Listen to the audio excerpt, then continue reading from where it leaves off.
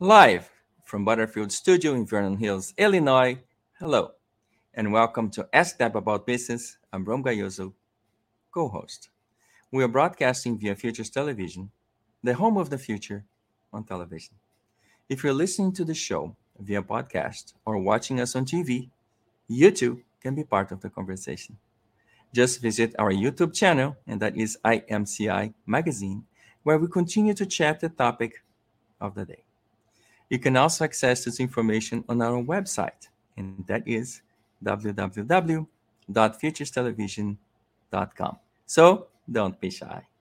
Today, our topic is building for the future amidst the talent emergency with our guest, Nicole Martin. So let me say a few words about the show. Broadcasting live from Butterfield Studio in Chicagoland to the world, I would like to welcome you to Ask Deb About Business. The talk show is broadcast every other Thursday at 11 a.m. Central Time, where I join Deb Dietz to discuss a variety of business topics. So, worry no more. Now you have someone to talk to.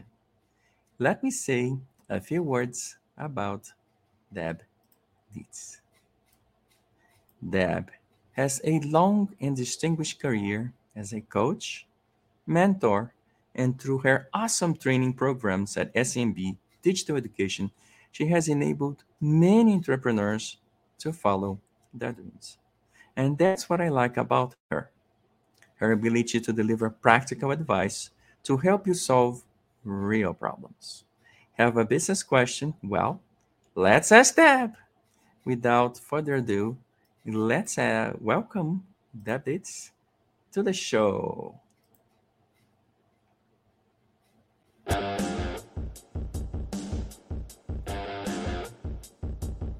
Hi, everyone. Hi, Ram. Hi there, Deb. How are you doing today? I'm great. It's great to see you. Hello, everyone, and welcome to our show. Our show focuses on key trends facing small to mid-market businesses, emerging trends, challenges, and opportunities that businesses need to address. And we invite special guests to join us for looking for solutions, because it is our promise to all of you in our audience that at the end of our time together today, you will have at least one key takeaway, a very practical piece of advice that you can then implement within your own business. So we're delighted to have you with us today. How wonderful. So let's say a few words about our guest, Nicole Martin. So Nicole is the Chief Empowerment Officer and founder of HRBoost LLC. HRBoost is not just your turnkey HR department. They transform Chicago area companies into talent magnets.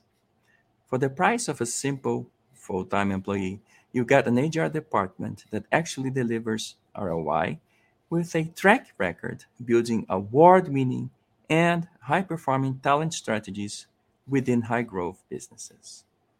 Nicole and her team work with small to mid-sized businesses, SMBs, as well as larger firms with thousands of employees. HR Boost is hired on a project basis to partner in driving business impact and enabling the future of work in the middle market. They are proudly recognized as a 2017 Annual Awards for Business Excellence winner.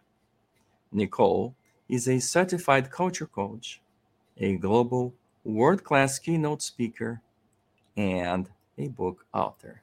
So, without further ado, let's welcome Nicole Martin to the show. Hi, it's so good to see It's so you. good to see you. Welcome, I'm welcome. so thrilled to see you and be on your show. This is amazing. We are going to have the best conversation today. Yes. We're talking about a very serious topic, the talent emergency. And Nicole certainly is our special guest because she is very well versed in dispensing practical advice to businesses all over the world. As she's a keynote speaker, she travels everywhere, dispensing wisdom and helping SMB firms be able to manage their workforce effectively and develop and drive, healthy workplace cultures. And I think one of the first places to start is really just go right into it and talk about the talent emergency. And on our show, one of the things that we do is we look at data. We have data kind of provide insights into the current state and then what is emerging. And I think when I look back at what happened last year and then this year, last year it seemed that a lot of the emerging trends, those business challenges and opportunities, the number one trend that we follow a lot, Forbes is an example, one of our guiding viewpoints. One of the emerging trends, the number one, was about emergency funding, being able to fund your business and maintain its solvency. So that was critically important because of what happened. And so that was last year. And then we started to see emerging trends about, workplace shortages and people working remotely. So that's what was happening, pretty much last year. And then with this year, what we've seen is a transition to more of what I refer to as the need for soft skills in the workplace. And the number one issue is empathy, emotional intelligence and empathy in the workforce. And then, certainly that's important, but also dealing with a hybrid workforce, dealing with mental health issues on the workforce, making sure that your people are well cared for in the workplace, and making sure that whatever benefits and supports that you're providing them are truly helpful and meaningful, and not just to them, but to their families. So we're seeing this kind of, movement here about our people, and our people are critically important to any business strategy and the ability to achieve your goals. So in your experience, and you wrote a brilliant book, The Talent Emergency, which I loved. And the first chapter, you talk about the paradigm shift. And when I think about what happened, prior to 2.5 years ago to today, it seems like the world kind of evolved and spun off of its axis a little bit. There, so much change happened within business. And of course, employees had to cope with that change, and so did the businesses themselves, the employers. So, when you talk about the paradigm shift and the impact of that on people and people in the workplace and those employers, what are some of the words of wisdom that you're sharing with them in such a turbulent time that we're living in? Yeah, I love the way that you kick this off, Deb, because it absolutely is relevant right now. And you made a number of really key points. And I would say that, in today's market, when I wrote The Talent Emergency back in 2014 and 2015, and it was an Amazon bestseller the month that it came out. It's back then, that's when people started calling me a futurist, because people weren't feeling the emergency because it was present and I knew it. And big companies knew it as well, because you started seeing on LinkedIn, I'm in the leadership development program with Deloitte or some large organization, right? And so they were already pipelining talent that was younger because they knew the emergency was there. And our government knew it as well, but they don't go out and tout it. They talk about unemployment rates versus the skills shortage, but in manufacturing, in welding, in engineering tech fields, back 5 years ago, there was already a talent emergency. And I've been in HR a long time. And of course, that paradigm shift is already happening because of the generational shifts. There's 80 million boomers, straight math, 48 million Gen Xers, 80 million millennials. The shift, millennials will own the talent pool, probably 75% of the available talent pool by the year of 2025, right? So that shift is happening very rapidly, very quickly. And I coined it Talent Emergency 2015. Now you talked about the pandemic, exacerbated it, fast course. Boomers that were basically 1 foot out the door, they just decided, let's just go. Gen Xers that are the skilled people that worked on the ranks for a long time, have mass skills. You need them. They're key talent. They're key leaders. They never wanted to leave their 6-figure job because they needed it. But they've been thinking about it, because I had private conversations with some of those people that reached out to me when I started my own business, wondering how they could go into the freelance market, which is the largest enterprising market right now. Freelance is really where it's at for skilled talent. Skilled talent is the hardest thing to find right now in Chicago across industry. I just had a call yesterday with Best and Brightest Winnie's within Milwaukee, within Chicago, which are HR leaders in all types of companies that I facilitate. They're all screaming for skilled talent. And so when you think about that, the bottom line comes down to what you were speaking to, but it's simpler. It's humanistic now. Yeah. It's human. It is no longer anything that is the job and my life and the compartmentalization that existed for many, many years before. It is, I am the talent. This is my God-given graces. This is what I can do. The most important thing to me, especially after COVID, is my family. Yes. So companies that are serving the person and their family needs first, and some of those companies that like PwC actually created parent champions within divisions during COVID. There were people that had their kids at home, and the people that were empowering with the leadership internally, you had somebody to go to help you figure out the resources that PwC had internally to support the family, support the kids, and help you keep working, including care, including development, tutoring, etc. Serving the family. Yeah. That's an example for you. Right. And so that became a big shift, and smaller companies had to become much more humanistic, caring, empathetic, as you say.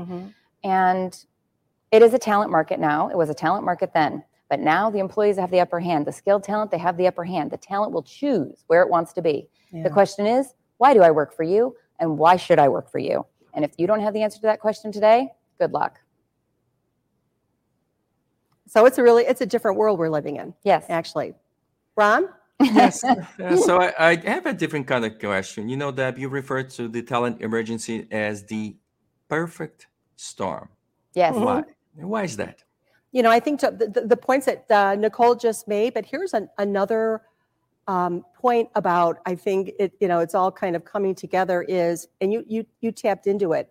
If you look at our workforce, we've got really three different groups of people, right? Yes. We've got the baby boomers, which probably represent a third of the workforce. We've got the younger generation and the very young generation. So, we've got the millennials, certainly. And what's happening is the baby boomers are at some point retiring, right? So they're aging out of the workforce, if you will. With that comes a loss of intellectual knowledge, skills and experiences that are no longer available to the organization. So that's a big loss for that reason. Then to your point, Nicole, then you've got, this, what is Generation X, right? That is maybe the 40-year-olds that are... they're the millennials The millennials, I apologize. So then you've got that group of people that are, looking for opportunities to find a better, work-life balance. They want to be recognized. They want to make sure that they're working for organizations that are within, have those, family values, and that whatever, their experiences in that organization, that they're looked at not just for themselves, but, that the organization actually cares about them and their families. So that's becoming more important. And then you've got the younger generation who probably have skill gaps. They're, relatively new, emergence into maybe lower levels of management, and there's a skills gap. So you've got the expertise leaving the organization. You've got, the middle category folks who are thinking about, maybe I'm not feeling valued, anymore. Maybe this is an opportunity for me to test my waters. I've gained a lot of experience here. Maybe this is a way for me to, hang out my own shingle or become an entrepreneur, start a business. And then you've got the younger generation that are kind of, don't have the skills. They're new to the workforce, relatively new to the workforce. And maybe, is that the population that where we see maybe this lack of emotional intelligence, and empathy? Is that it within the younger workforce, or is it pretty much, are you seeing it everywhere? Well, I think emotional intelligence is a really broad bucket to put everybody into, but I think that emotional intelligence, as you know, is something that we can grow in our whole life. It's the one thing that we can always evolve, and it's different than our cognitive abilities, which are hardwired. Right. But I think that EQ, as we call it, the first step, as Daniel Goldman declared it, self-awareness. And that self-awareness of presence is part of knowing your cognitive gifts, but people are looking more internally past just a job and needing a paycheck anymore. And millennials, they've coined it, life is short. To them, their value is life is short. For boomers, work ethic is presence. It's work ethic is worth ethic. For Gen Xers, it's freedom, choice. I get to exercise my right. I get to develop this. I get to lead this. For millennials, it's meaningful work. It's Okay. also they're starting to settle down with their families. They're at the marriage age, Right, maybe exactly. they're settling down with families. So that stability and consistency that works for the life that they want to have.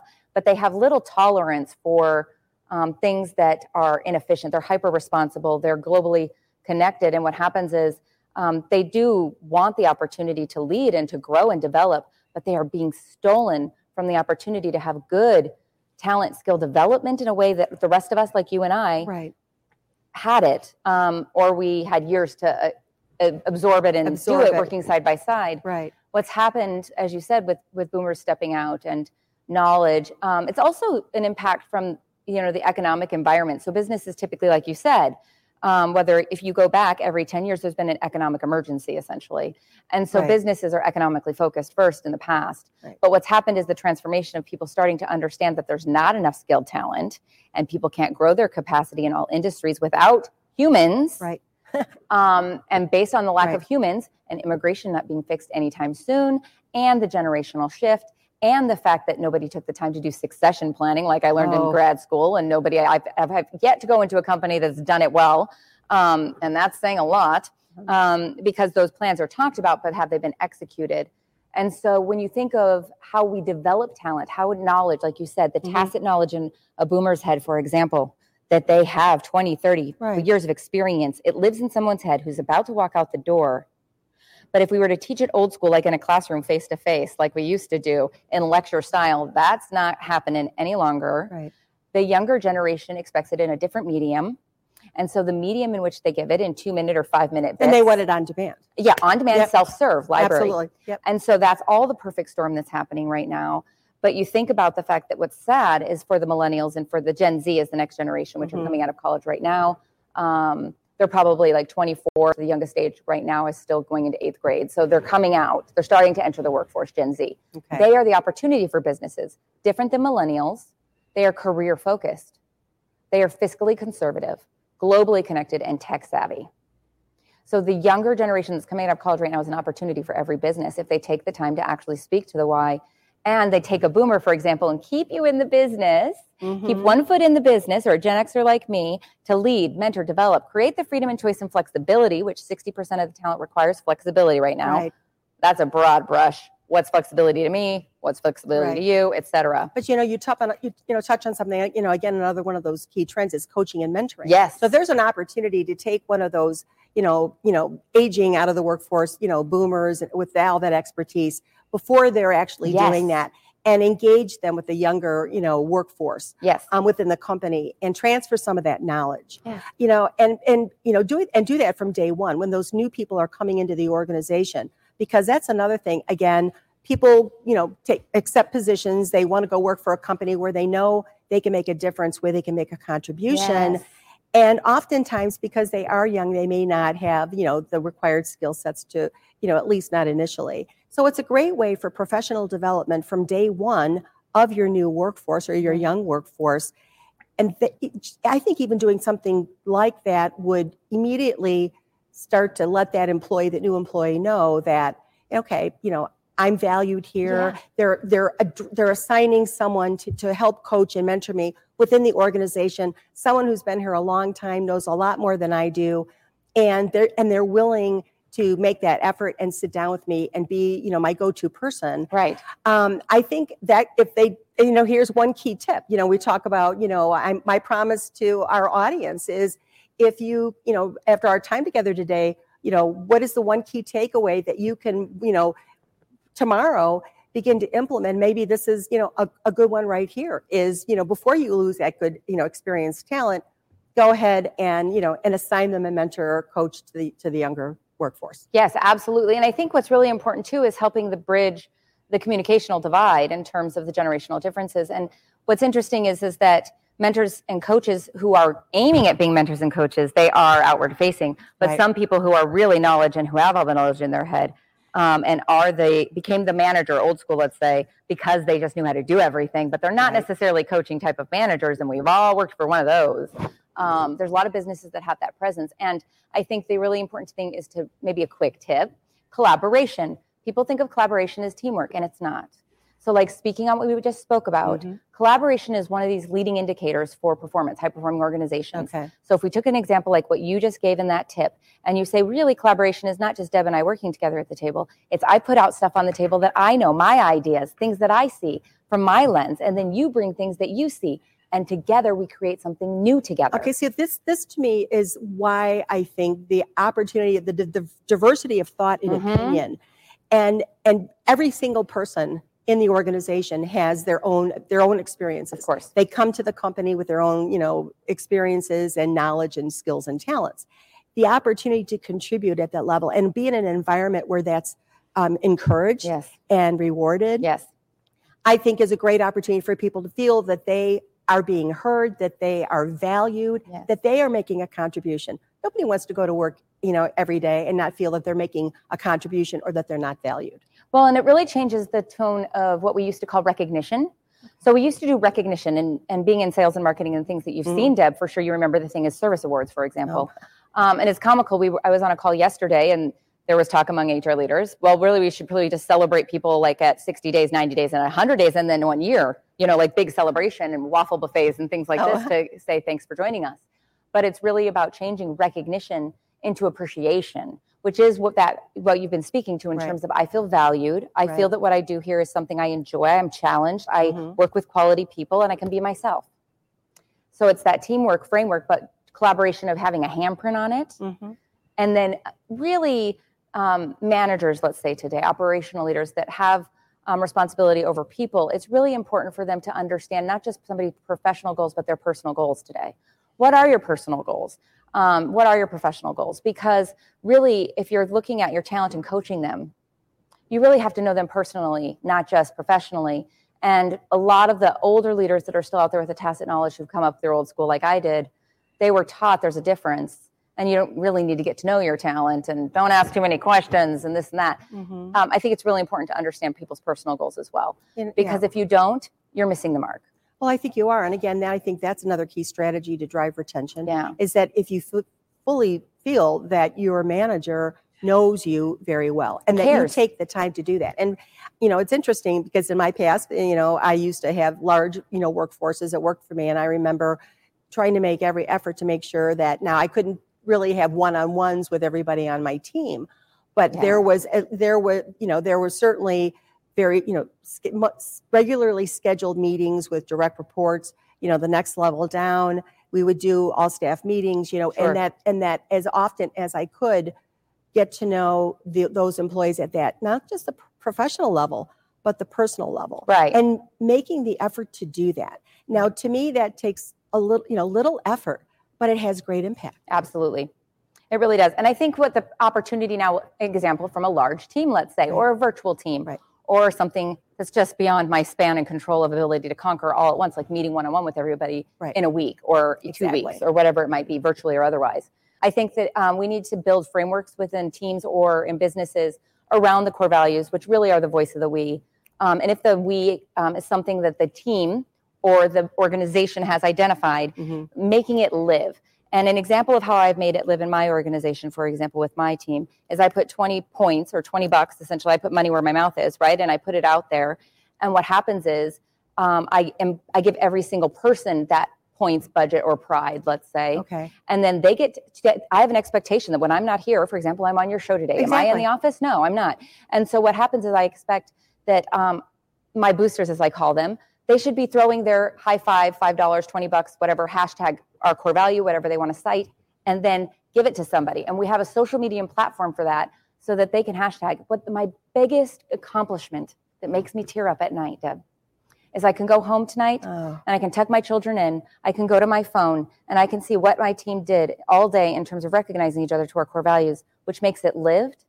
And it's truly way beyond me. Okay, so this is organization-wide. I mean, this is part of the culture of your organization. Yes. So you feel confident that you could step away and your team is still collaborating, working together, supporting each other, embracing each other. Best practice. Yeah, it's absolutely a way that you create peer-based feedback, because one of the worst things you can do is have high-level talent working in a business and have underperforming talent working side by side and not addressing that. And so the best thing that you can do is empower your leaders to manage the culture. And when you have a tight culture like this where everybody lives it, then somebody who's invited in, if they're not indoctrinated to that culture and it's not their tribe, they manage themselves out. That's true strong culture. Right. That's because they don't see the fit. Right. And so that's a true strong culture presence that exists after you've built this among teams. My team delights me now when I'm bringing in my new hires, for example. So is that part of your onboarding process when you bring new people in? And absolutely. Well, what I've done now is I've become so thin spread, wherever I go. Sure. I'm delighted to say, yes, I had to give up meeting every single hire before they're hired. And that's a weird transition in a business as business owner. It doesn't mean that I don't meet them. I will meet them. But it could very well be after they sign their offer letter and after the interview process.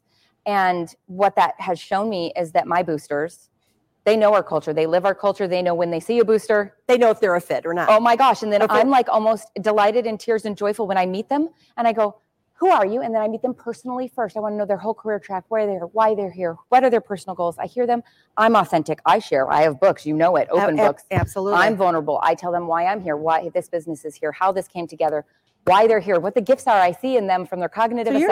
You're not holding back here. Not at all. You're sharing everything about you as, your professional life. Absolutely. Your personal life, who you are as a person. Yes. So that to me would say, so that's how you're embracing and welcoming them in to the organization. And that's human connection.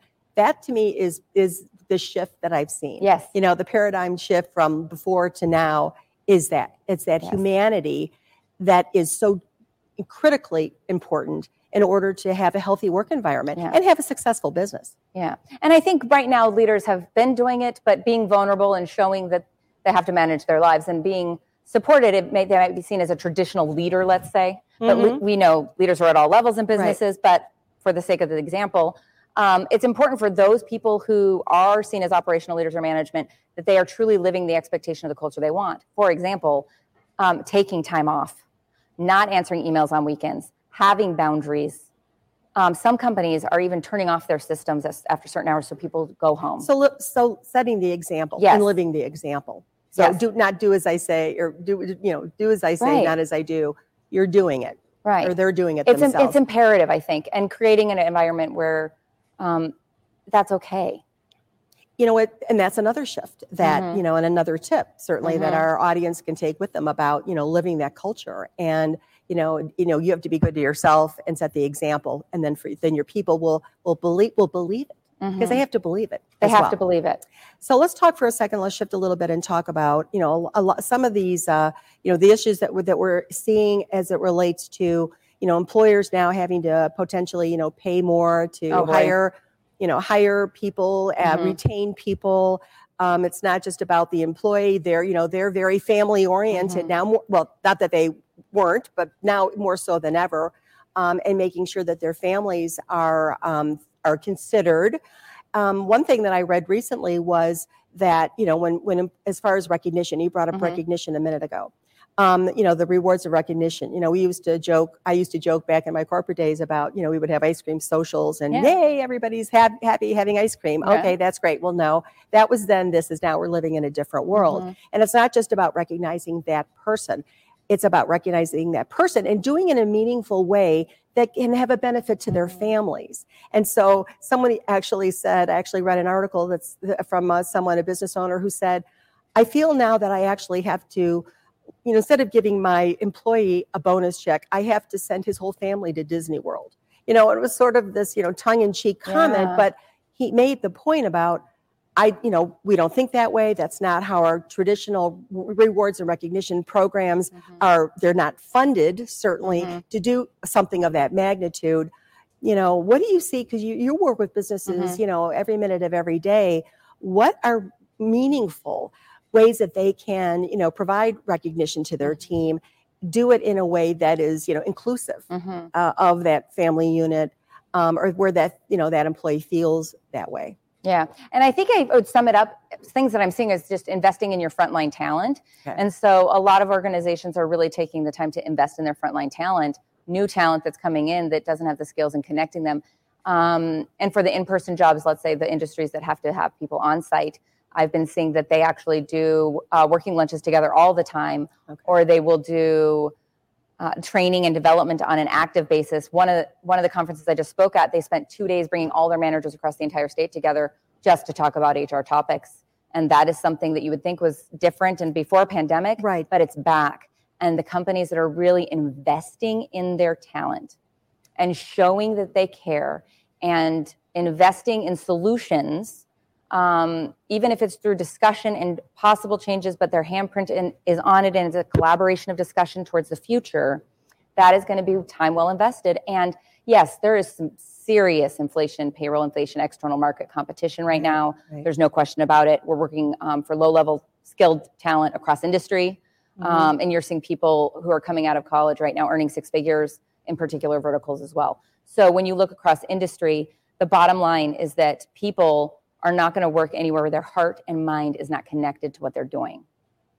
And so if you think about that, if you are a leader, if you consider yourself a leader in business or in coaching or any place in terms of leading another individual at work, you have to ask yourself, do I really know and care about this person? Do I have their heart and mind engaged in terms of I'm committed to helping them accomplish their personal and professional goals, Right. and helping them become a better person or a version of themselves within the time that they're with me. Right. And that doesn't mean they have to stay forever. It's ideal if you have the career lattice and they can grow internally Sure. and stay. But even me, I've invested in HR talent that wanted to grow within my business, get richer experience, broaden. Yes. And I feel happy and joyful, though, when we hit the next mark and they go into a leadership VP position and Right. I lose them, but they remember us at HRBoost. Of course. I love that we gave back to the field. And so when you think about that, Okay. it's really important to take it to a place where you understand all talent today is not loyal to a company. None of it.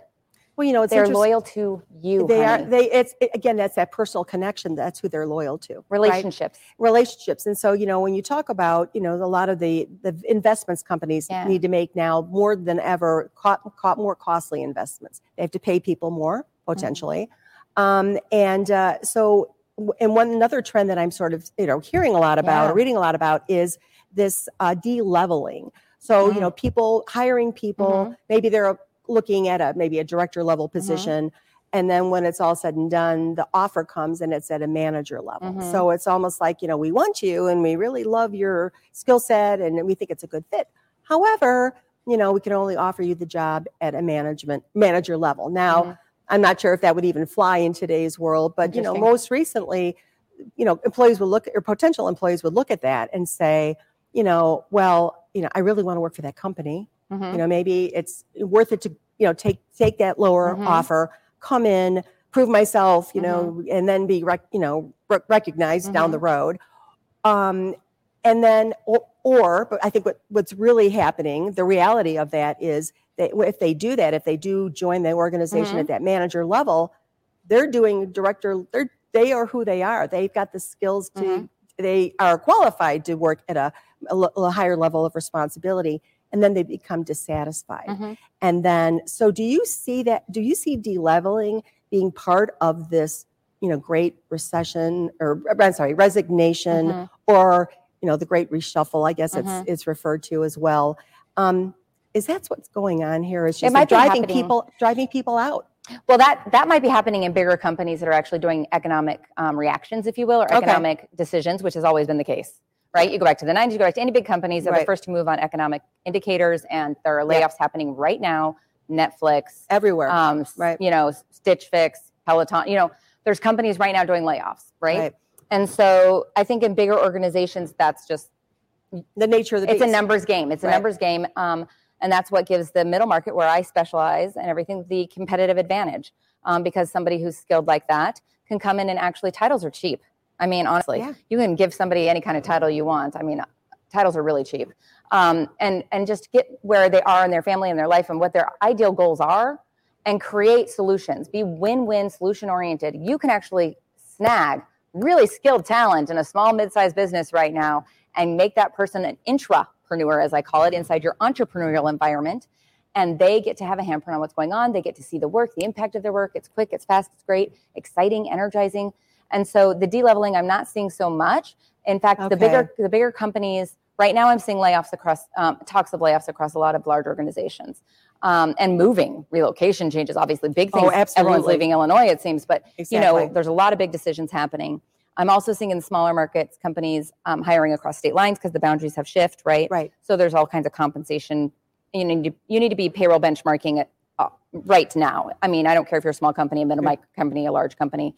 You should be knowing what market data is, and if you don't, ping me. But absolutely, yeah, you have to be benchmarking because it's moving very fast and external by market.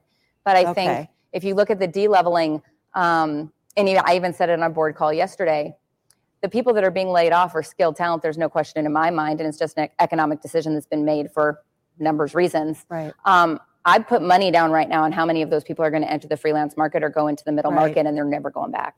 It's interesting because if you look at, again, we follow data and trends. We're paying attention to statistics, and you look at certainly all the numbers that came, with people leaving the workforce.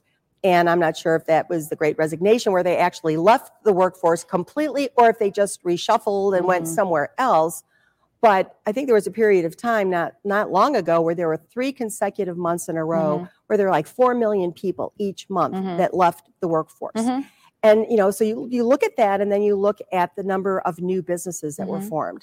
So, I think even this year, since January, 1.3 million just this year. Yep. And then it's like, 5 million, last year and then 4 million the year before. So there is this movement away from, 9 to 5, if you will, to entrepreneurship. And so that is significant. And, you have to ask yourself, and I think to me, and I want to hear your point of view on this, is that there was kind of this awakening over the last couple of years where now the kids were home, you were isolated as a family, they were online doing schoolwork, mom and dad were home, doing work online, you were isolated somewhat, and the family unit, the bonding of that family unit got stronger and stronger and stronger.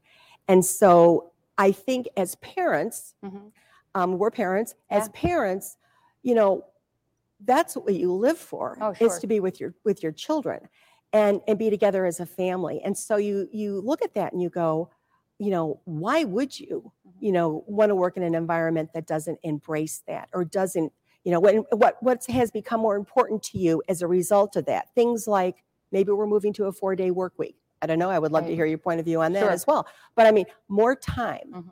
They want more time. And so companies have to be aware about how they can do that effectively, efficiently, cost effectively, certainly. But to make that employee feel like they have more flexibility maybe in schedules or what that maybe different benefits. Right. Flexibility is really key. Yeah. The people that have left the workforce, these people that you've talked about who've left, there's been a number of survey and good data out there. I follow Ben Eubanks. He does Lighthouse Research. He put out some great data on some of the people that just recently left during the last 6 months, let's say during COVID. And the number one reason they were leaving is if they're poached talent, right? So skilled talent's getting poached. There's no question about it. There you go. So that's pay and benefits, number one reason. Number 2, burnout. I'm not appreciated. I'm not valued. I'm the one who's carrying everything here and I don't need this anymore.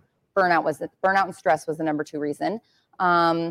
And the third reason is always a reason, which is the leadership. I don't like this company. I don't like its values. It's not moving forward. I don't see the direction here. I'm not connected to it, right? So there's no that talent-mind connection. So those are the 3 bullet points really of why people are leaving. Now you look at why would they stay? Well, the stay factor really comes back to leadership, and it really comes back to flexibility. So 60% of talent right now, if you look at the available talent pool, 60% of it is demanding flexibility. 20% is demanding remote. If you watch TV, you watch the news, they're saying it's all about remote work. No, only 20% of people are hermits that never want to see you again. 20% over here, these are people like me who need you, who could get lonely and depressed if they're at home and they don't see people. Right. But 60% are like, yeah, I like you and I want to see you when I have to talk to you, but I don't need to see you all the time and I'd like to be over here and I got to get this done. I need flexibility. What's interesting of flexibility is a personal opportunity and conversation between every leader out there right now. What is flexibility in our business and how does it live in every role? How can you exercise flexibility from the role in which you lead and where you stand? And defining that language and answering that question. Because there are positions in every company that are not flexible. Manufacturing companies, there's whatever it is. Right.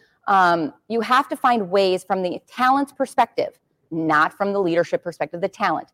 How do we build flexibility into your role so that you feel supported? And this is a team collaborative discussion because job sharing is a thing.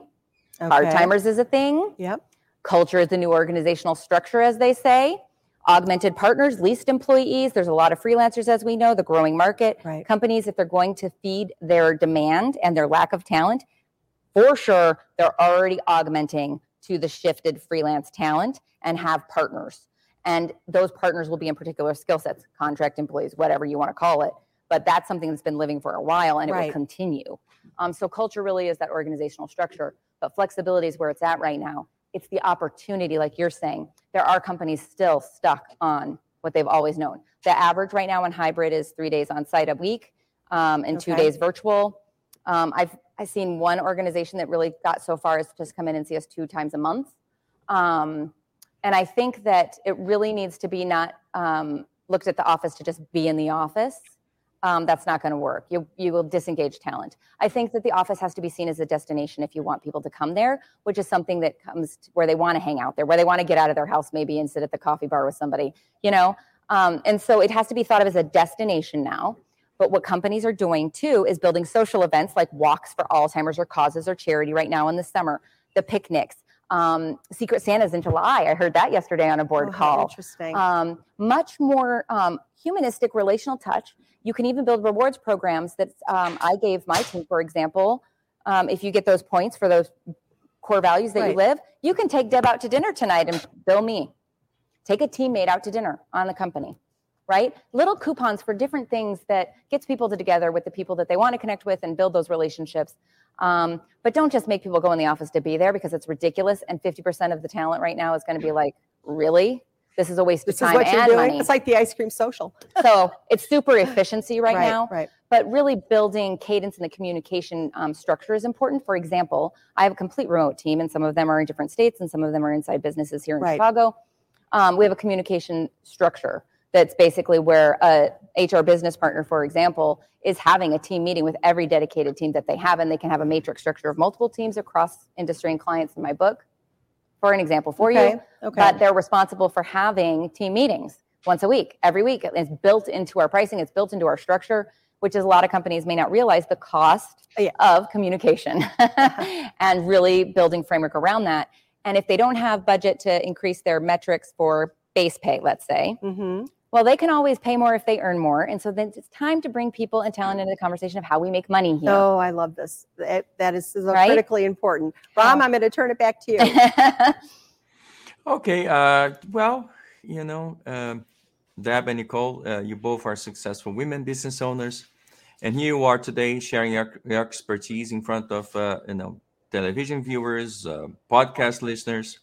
I think our audience wants to know, how did you get here? How did I get here? I think it goes back to our childhood. I think things are imprinted on us before we even know what those things are. I look back now, I was raised by a single mother. She worked many jobs, and she worked out of her house, and she took me everywhere. And she really indoctrinated me to be self-sufficient at a young age. I think I cried on my 18th birthday, I remember, because it meant I was going to be responsible for myself, and I knew it. And maybe some of you had that experience.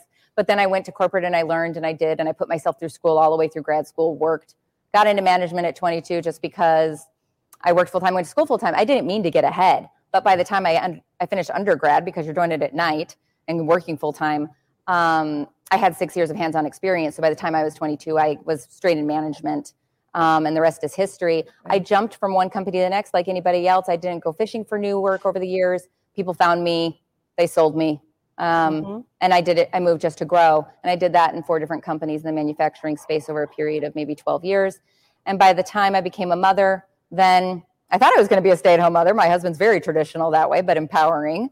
And he was in a family business. But then he decided, honey, you can try it on. And so I tried it on. And then my hormones bounced. I got bored. I'm neurotic. I talk fast, you can tell. And I love what I do. And so next thing you know, I started to have my cake and eat it too before people who are leaving right now are doing the same. So 2010, I resigned and I said, I want to find another person that wants to build the best place to work. And I'm on a mission, not in transition. And then I went out there and I talked to a lot of people, Ram. I talked to people in big companies with my best and brightest companies to work for advisory hat and board member role. And that's a different role that I have that still sticks with me as a strategic alliance partner and building best places to work from scratch and a place that people love and that they endorse. and how we do that. How do you become best and brightest? And so I'm proven in that.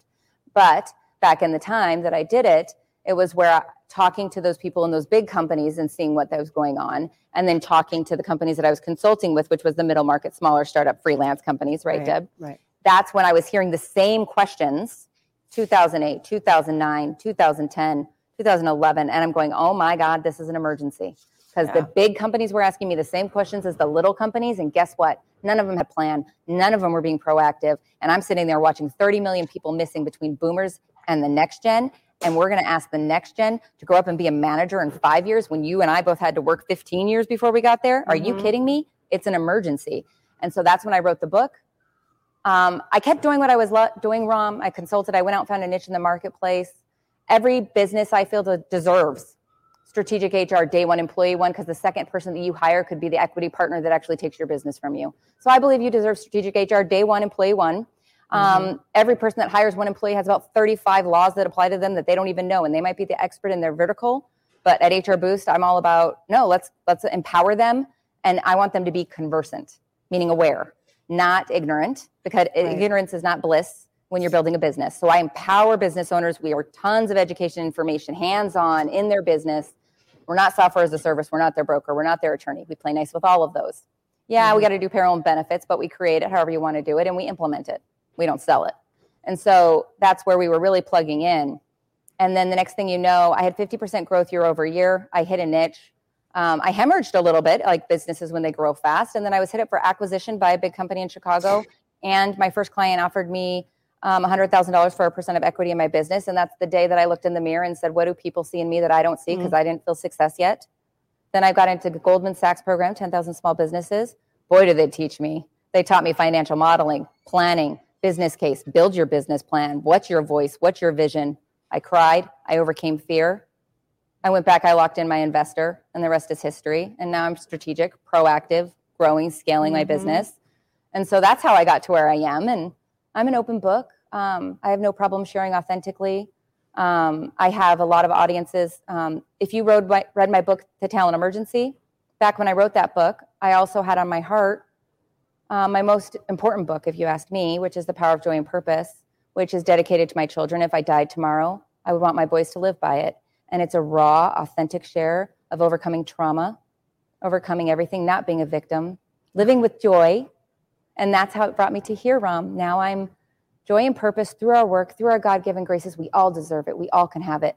You've got the experience, Deb. I've got the experience. Well, it's interesting, and our backgrounds are somewhat similar. But in my case, Ram, you had asked, but kind of how I got here is I was very fortunate in that my dad was a management consultant for most of his life, had his own company, and so even when I was in high school, he and I would have conversations about business, and I was fascinated by how he talked about his work, the different kinds of clients he had, the different kinds of industries that they were in, what the problems and challenges were that he was, charged with helping solve. And so when I, actually, got through school and got my graduate degree and I went to work, his counsel to me was, I think that you should be very cognizant of planning your career. You're here starting your career. You just got your MBA. Plan your career so that you don't find yourself in a position down the road where you will be bored. Because I know you well. I'm your dad.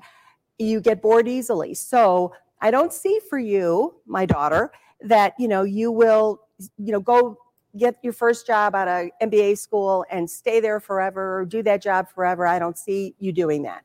And so that resonated in my mind. And so what I did is I took that literally. So I moved in my career out of school, I worked for, heavy industrial manufacturing companies. Then I went to work for financial services companies, and I went to work for industrial distribution companies, and on and on and on. So I was purposeful in changing industries. Why? Because when I was working for Cummins Engine Company and heavy engine in manufacturing, where they, sent me to engine school for a week to learn how to disassemble and assemble a Cummins diesel engine. That was interesting. Yeah. And I did that, and I did that for 5 years. And I thought, okay, well, that's good. And then my dad would say, what's next? And I think, I want to learn about service marketing. I was a marketing person at the time. I want to learn about marketing services, not, tangible products. And I remember some of my family members saying, what do you know about financial services? And I would say, I know nothing about financial services, but I want to learn that. So then I went to work for Citigroup. And so I made these transitions to build my breadth of experience, because I thought it was going to be important, because my dad always wanted me to join his firm, be a management consultant. You can't be qualified to be a management consultant if you don't have this breadth and depth of experience. So I got the breadth by working in many different industries, and then I changed roles. Yeah. So I went, I started in marketing, then I went into sales, then I went into operations, IT. And so and then I was a manager, and I was a director or vice president. So I learned a lot in my career. And then 8 years ago, I thought to myself, okay, I'm kind of tired. I'm done with this. I think I've done what I could do here. And then my work became more meaningful to me. Yeah. I felt the need to give back, because I had gained so much. And so I went to work working for some nonprofits, membership associations, and small businesses, because I felt it was important I wanted to be helpful to the SMBs of the world. Right. I named my company after, SMBs, because I thought, here's the lifeblood of our economy as our small business owners. If I can leverage and tap into my expertise, and that could be of value, and help a small business either start or survive, then I've done something good here. And so that's how I got here. I love that. And I think what's really interesting, though, when you think of the younger talent right now, they blow my mind already. I mean, my son's 13, he's going into 8th grade, and I'm like, he's streaming live with India twice a week. It's like and then the ones that I've met who are, let's say 10 years younger, in their 30s, their 20s, if you just observe and you get to know them, I'm going to live in Paris next year. I'm going to just travel because I want to get some experience in Europe. And then I'm going to come back, and then I'm going to, it's like what you're talking about with industry, kind of how you were, they're actually much more on the global map of what do I want to experience? Where do I want to live? And they have actually done it. I'm connected to some that I've met over the years in Chicago that are now abroad, and they intentionally move their lives, and they like remote jobs, for example, that promote them to get paid to go work in a different zip code, country, or place to experience something new. And you can offer that as a benefit now. Now, see, and what you're saying here tells me that there seems to be there's not a lot of fear. No, there's back in no the day fear. when there's these young professionals. Mm-hmm. Number one, they are competent, they're capable, they're knowledgeable, they're educated, they know what they want. That's another thing too, is they know what they want, and they have no fear, and they want to experience. The world of work in many different ways. And so I think, if for employers or potential employers, to be able to provide an environment like that where you can offer opportunities to people. You talked before about strategic HR, and then, you're HR professional, I was marketing professional.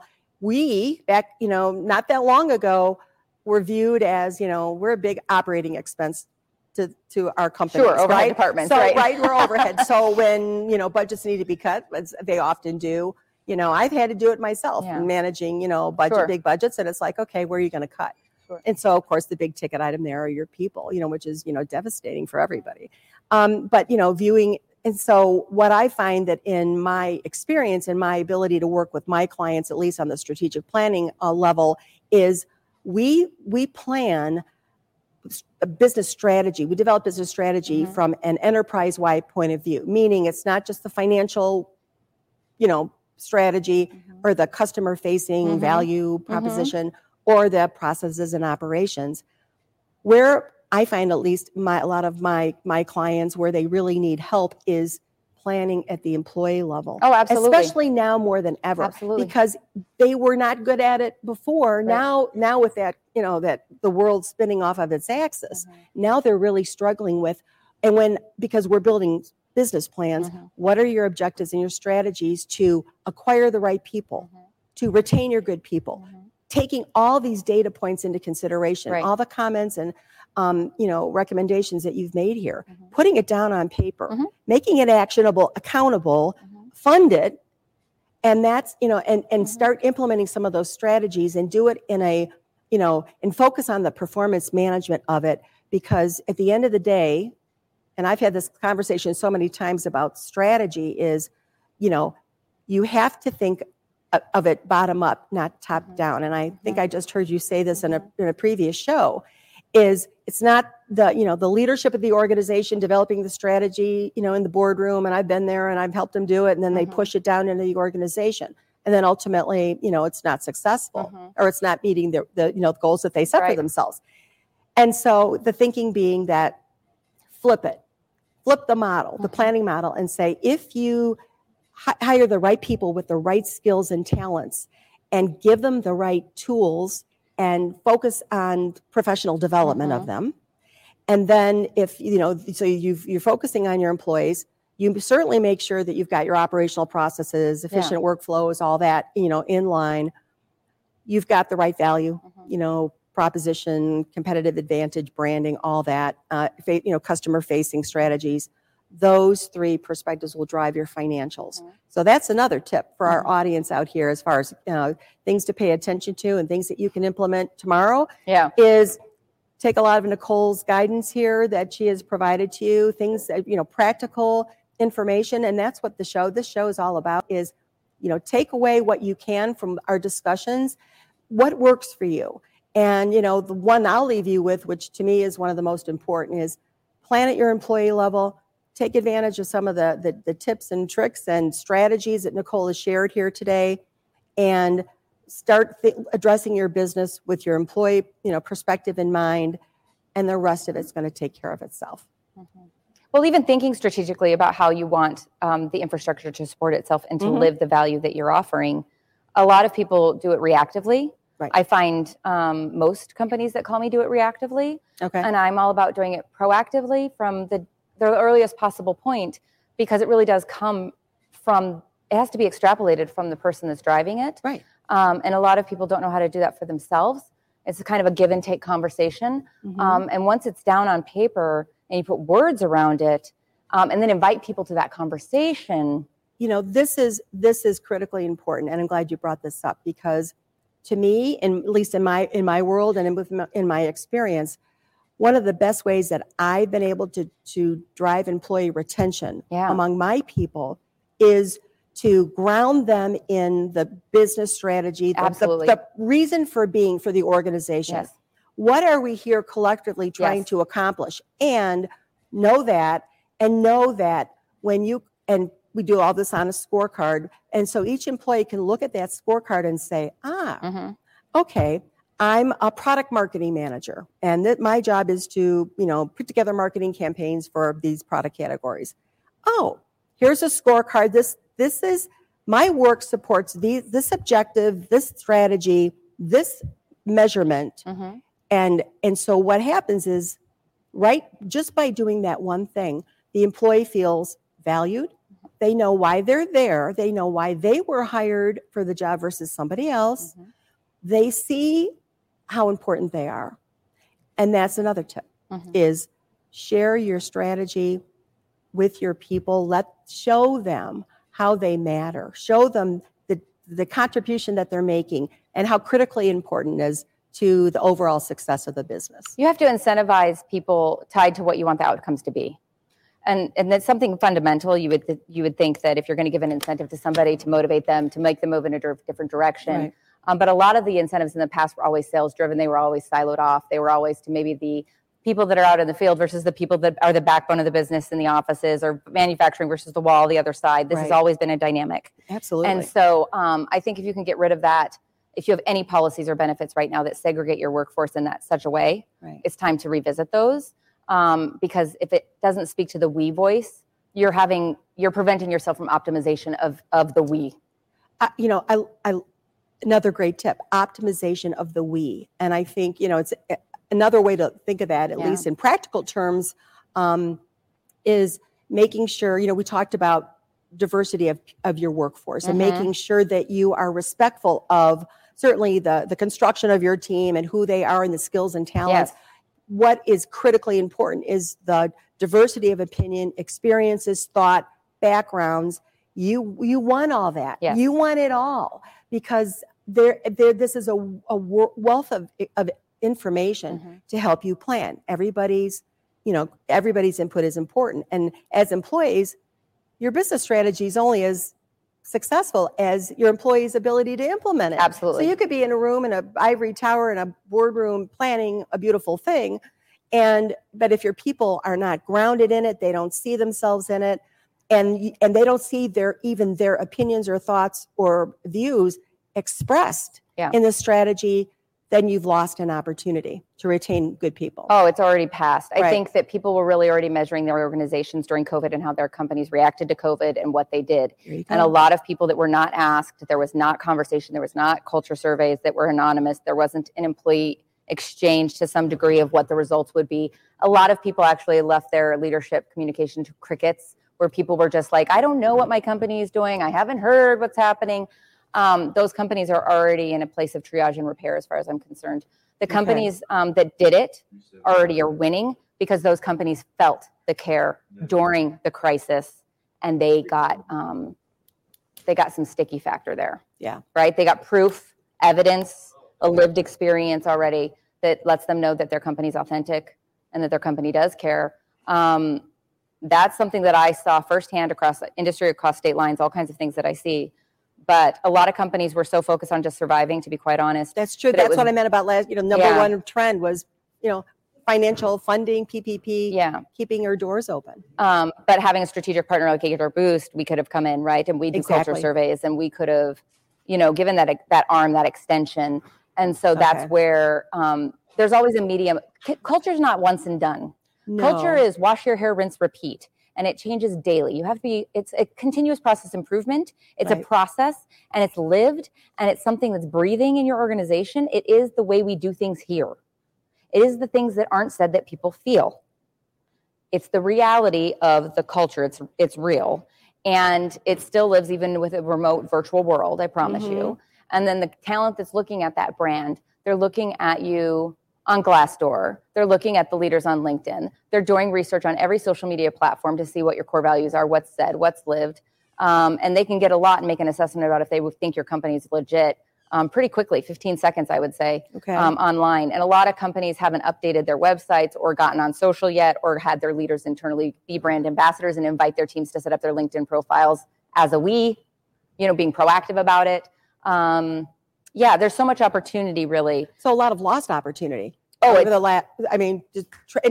Almost tragedy, right? Yeah, it's a tragedy in terms of,